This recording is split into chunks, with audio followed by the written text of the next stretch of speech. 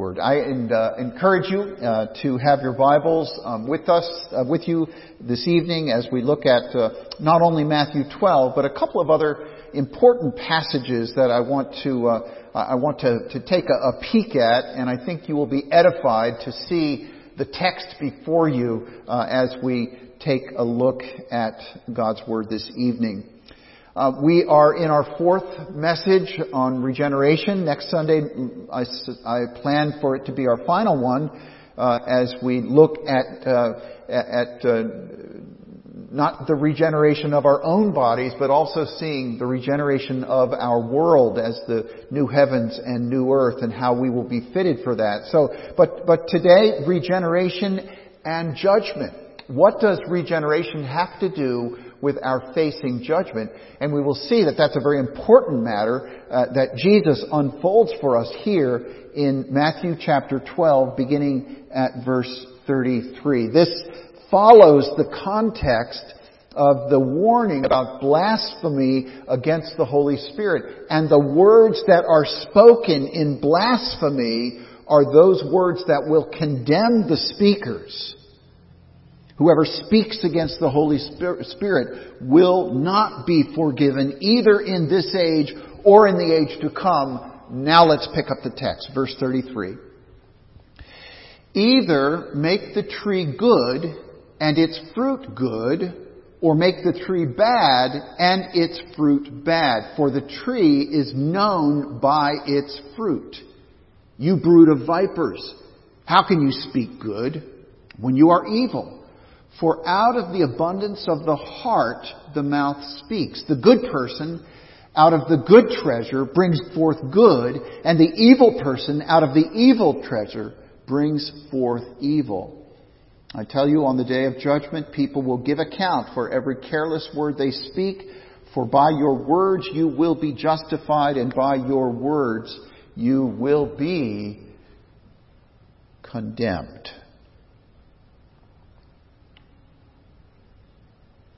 This is God's holy and precious Word. Well, as we begin this passage, I want you to think about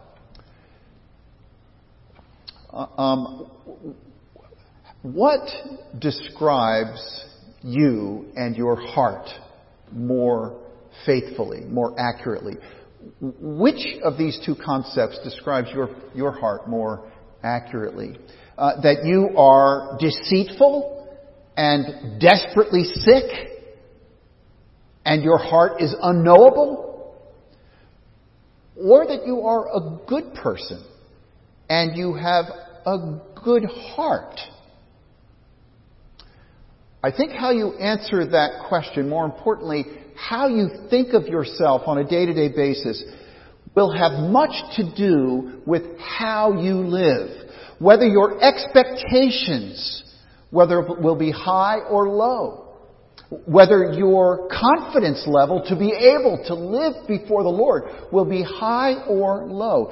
Do you think of yourself as one who could be described by the words of Jeremiah 17:9 as one whose heart is deceitful above all things and desperately sick, or one who is good and therefore produces good fruit? As we look at Matthew 12, turn with me there if you're not there already. Matthew 12. I want to look at three things here. That regeneration makes you a good person. That your good heart will overflow with good words, and that your words will validate you for heaven. Then regeneration makes you a good person. Specifically, we should say that God's good seed makes you good. Remember the definition that we've used during the course of these weeks, that regeneration is the imparting of new life by God. It is the first abiding of the seed of God in you. It's the gift of new life by the Holy Spirit, but also the abiding of the seed of God in your life. So renewal has started. The seed that the Holy Spirit planted is growing. It is bearing fruit in your life and mine. It brings us into fellowship. This relationship of having the seed of God brings us into fellowship with Father, Son, and Holy Spirit, so that we come more and more to desire Him and to desire good and beauty. Good trees, therefore, bear good fruit. Now we distinguish between justification and regeneration. Justification declares you to be righteous. In God's sight, considered as such, reckoned to be right. It declares you righteous. Regeneration plants in you God's goodness. Plants in you God's goodness as that abiding seed is in you, and it creates a moral and spiritual change that is ignited by that regeneration. Regeneration is that one-time event in which we are passive. A mother gives birth and a child is born. Well, who does all the work? Of course it is the mother. The child is passive in that operation. But the Holy Spirit, as Titus reminds us, that Holy Spirit is the one who is doing the washing of regeneration and renewal, creating cleansing in us. You are sanctified, Paul says, but you are also being sanctified. So God's good seed makes you good. John makes this very clear as anyone in the Scripture, that you are good for the reason that you were born of God. Flip over with me to 1 John. We're going to look just at one brief verse in chapters 2 and then 3 and then 4. You are good because you were born of God. You grow in the practice of righteousness because you were born of Him. 2:29. Everyone who practices righteousness has been born of Him. You grow in the practice of righteousness. You grow in holiness. Listen to this. You grow in holiness because God's seed, and the word in the original there is sperma. God's seed abides in you. Chapter 3, verse 9. No one born of God makes a practice of sinning because God's seed abides in him. And he cannot keep on sinning because he has been born of God. And of course, because you've been born of God, you know God. You grow in love. Chapter 4, verse 7. Beloved, let us love one another, for love is from God. For whoever loves has been born of God and knows God. Because we're born again of God and by God, we have a life and a practice of holiness. Probably 40 or 50 years ago, I heard my father preach on 1 John, and the title and theme of the message had to do with your life's bent. The direction that you're going. Not that we are sinless, of course, but it is the direction that we are facing, and we are moving more and more in the direction of God's holiness, so that righteousness is our practice. Sin dwells in us still, but it is not who you are. And though sin dwells in you, you don't let it reign in you. Sin dwells in you, but you do not dwell in sin. And so an application for this point, that regeneration makes you a good person, is that you not think of yourself as being described by Jeremiah 17:9. Don't think that passage describes you. I've heard people speak this way. I'm only declared righteous. I'm not really righteous, so I don't really expect much of myself or others. And it sounds humble in a way, but it's only half the gospel. I want you to flip back to Jeremiah 17 with me. I want you to see the direction where this passage is going. The wicked are those who have turned away from God, and they are described as shrubs in a salt desert. They are, as we see in verses 5 and 6, they are shrubs. They're in an uninhabited salt land, and the point is that they don't see any good. There's nothing good that is coming out of them. And when you hear the word desperately wicked down in verse 9, this is the only time in Jeremiah that word is translated that way. It is otherwise translated something like this: incurable or past all hope. And so that must describe the wicked man who is incurable past all hope of any fruit. And it is clearly distinguished between the righteous man who trusts in God, who is planted by streams of water, who produces green leaves, who doesn't stop bearing fruit. Clearly different. Now, the confusing part, and I think this does trip us up sometimes, that regeneration does change us, and we can become hypersensitive to even indwelling, and especially indwelling sin.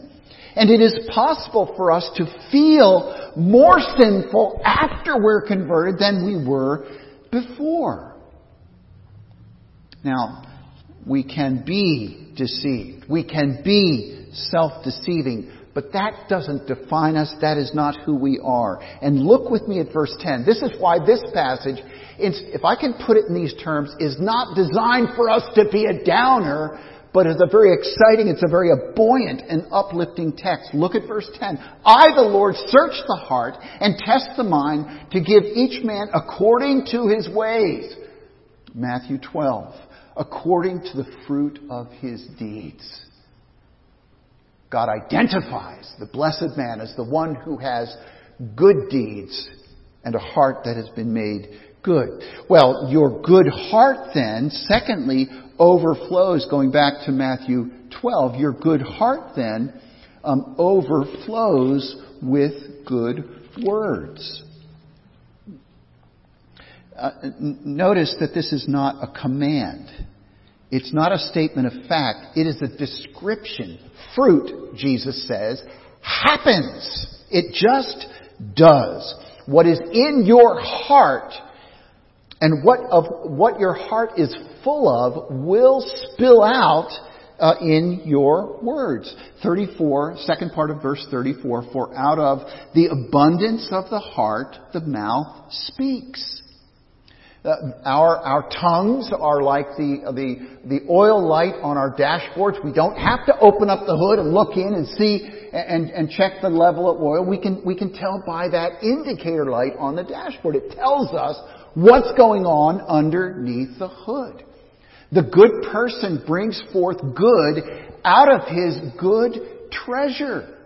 The good person out of his good treasure brings forth good, and the evil person out of his evil treasure brings forth evil.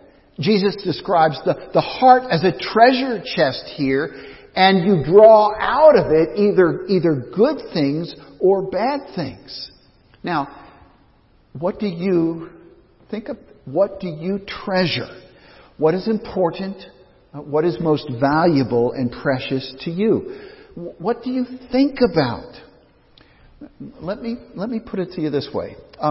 In what sauce do you allow your thoughts to marinate in your mind? In what sauce do your thoughts marinate? Those of us who have been born of God have thoughts that are seasoned with grace and marinated with the beauty of God. That affects what we say.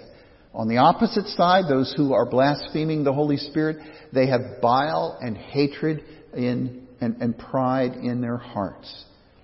Now, I don't know if you're entirely comfortable with where we've been going today. It seems a little off, doesn't it?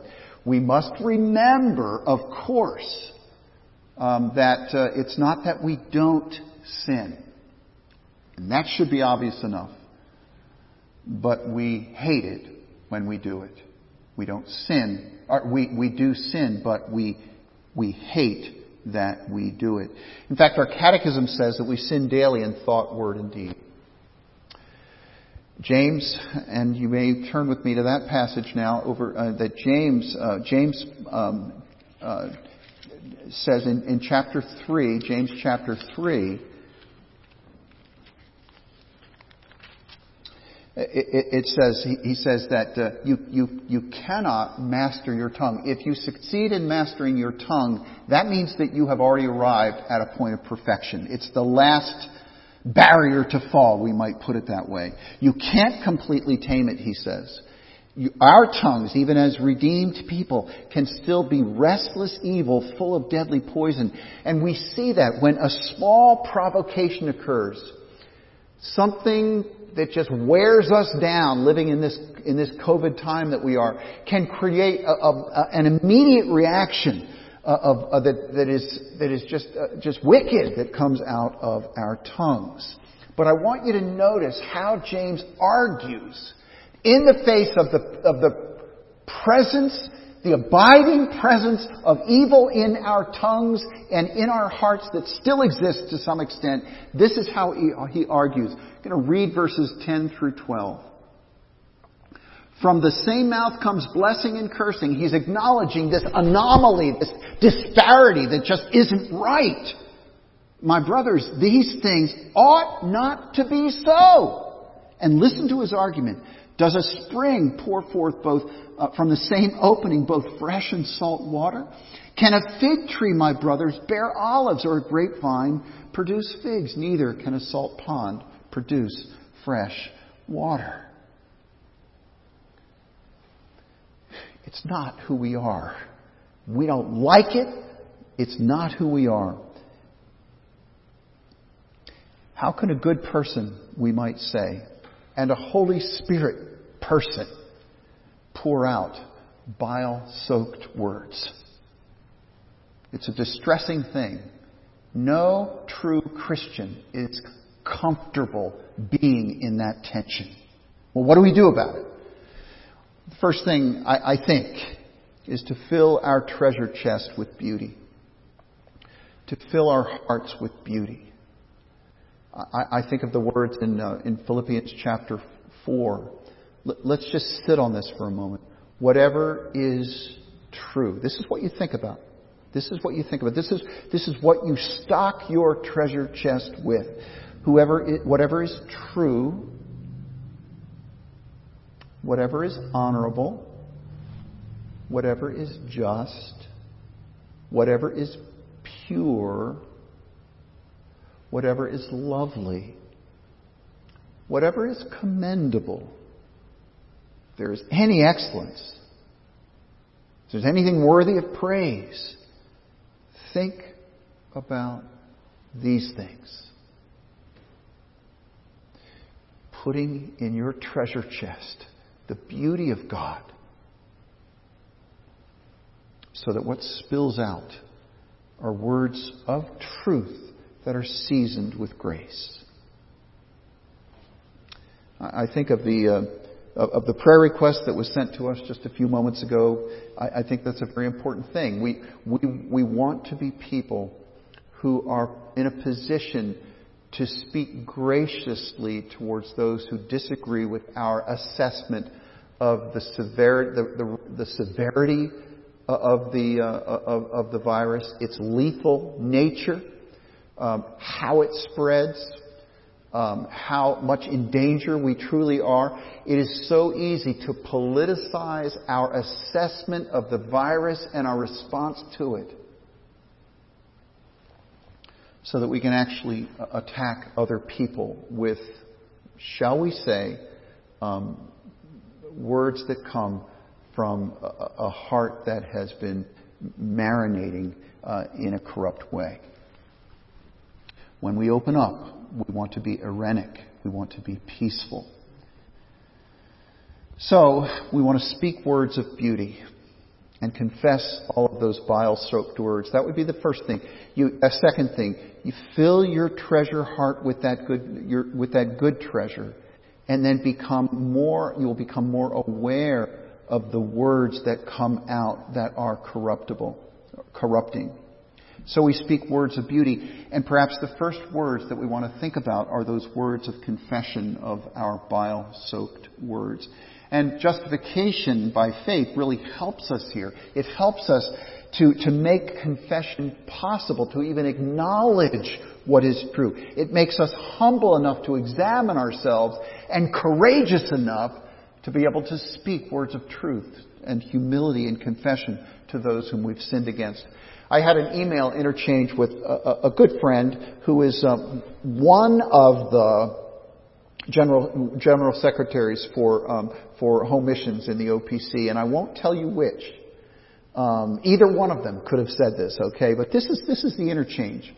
That this friend said, "Every year I feel more convicted about my pride, and I plead all the more for humility. I need more of it and more of it." He's saying he needs more and more humility, more and more of it each year. This is the response that I gave him. "Seeing your greater need for humility is evidence that the Spirit is answering your prayers for it." I think that's absolutely on point here for this passage as well. Because COVID can wear us down. And we can become short with those in our home. And I want you to look at it this way. That these are opportunities for humility. They are opportunities for repentance. For as we take those steps of repentance, we are becoming more humble before God, more humble before those that we live with, and therefore in a position to be more gentle with them. And repentance brings those sweetest words.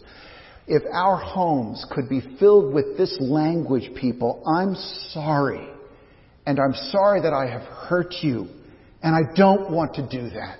Would you please forgive me?"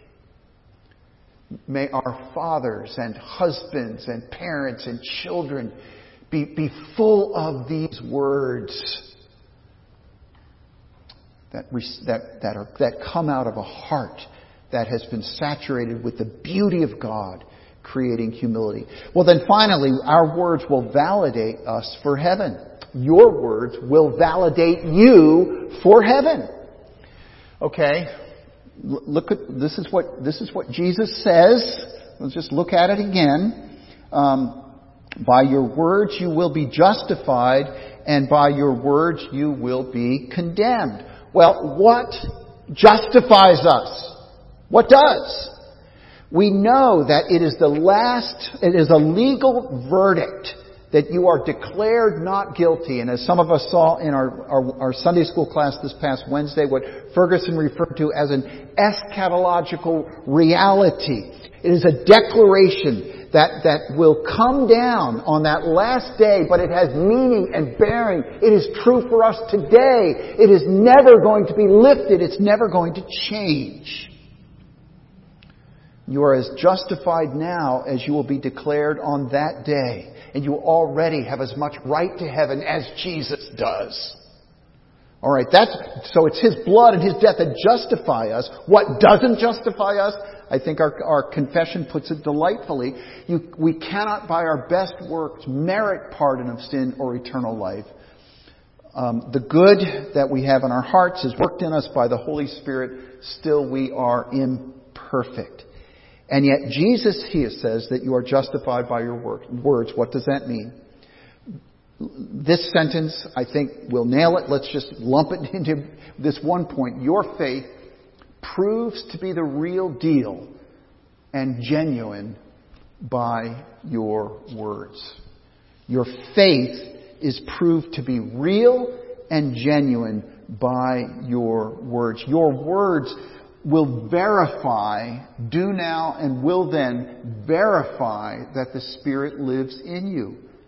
If you are a child of God, you will speak words of love. If you are a child of God, your language, your words will tell all that you belong in heaven. They show you that you belong there.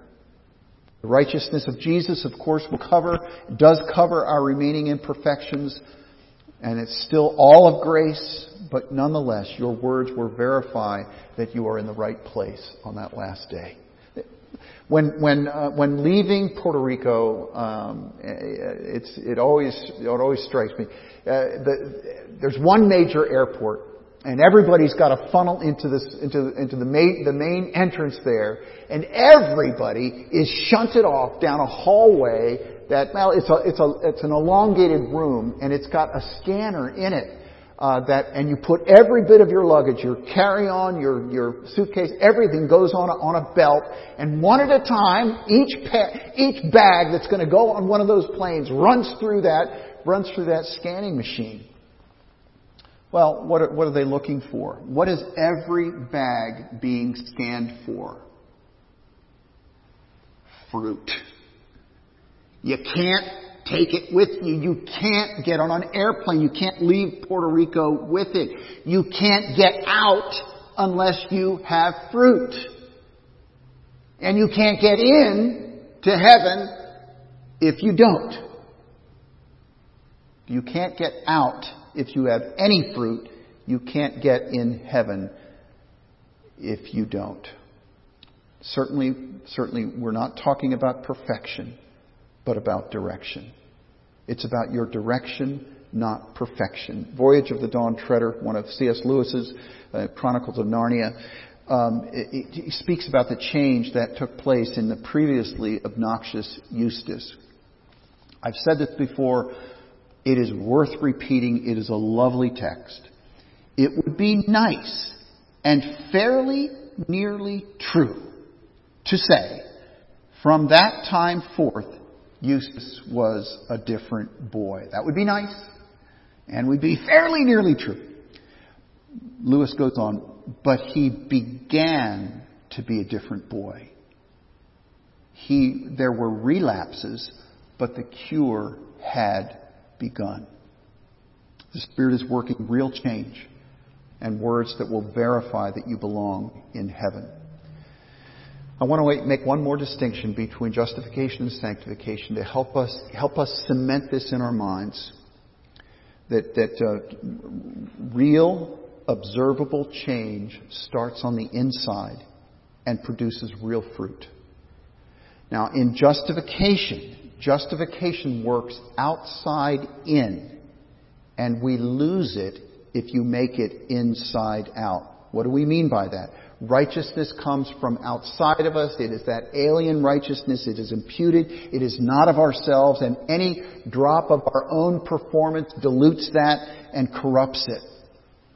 Justification works from the outside in, and we lose it if we make it inside out. Sanctification, or this life of renewal that begins with regeneration, sanctification works inside out, and we lose it if we make it outside in. You don't just set new goals. You don't just try to change on the outside. You don't just regret prior behavior and try to resolve to try harder. You don't become beautiful by obeying. You obey as you see and taste and delight in the beauty of God. Think on these things, Paul said. Reflect on the beauty of the incarnation. Reflect on the beauty of our Savior. And as you do so, you will more and more delight. That seed of God planted in us. As you feed that by looking upon the Savior in His beauty, you will more and more delight to obey Him. Do your words then show that you're fitted for heaven?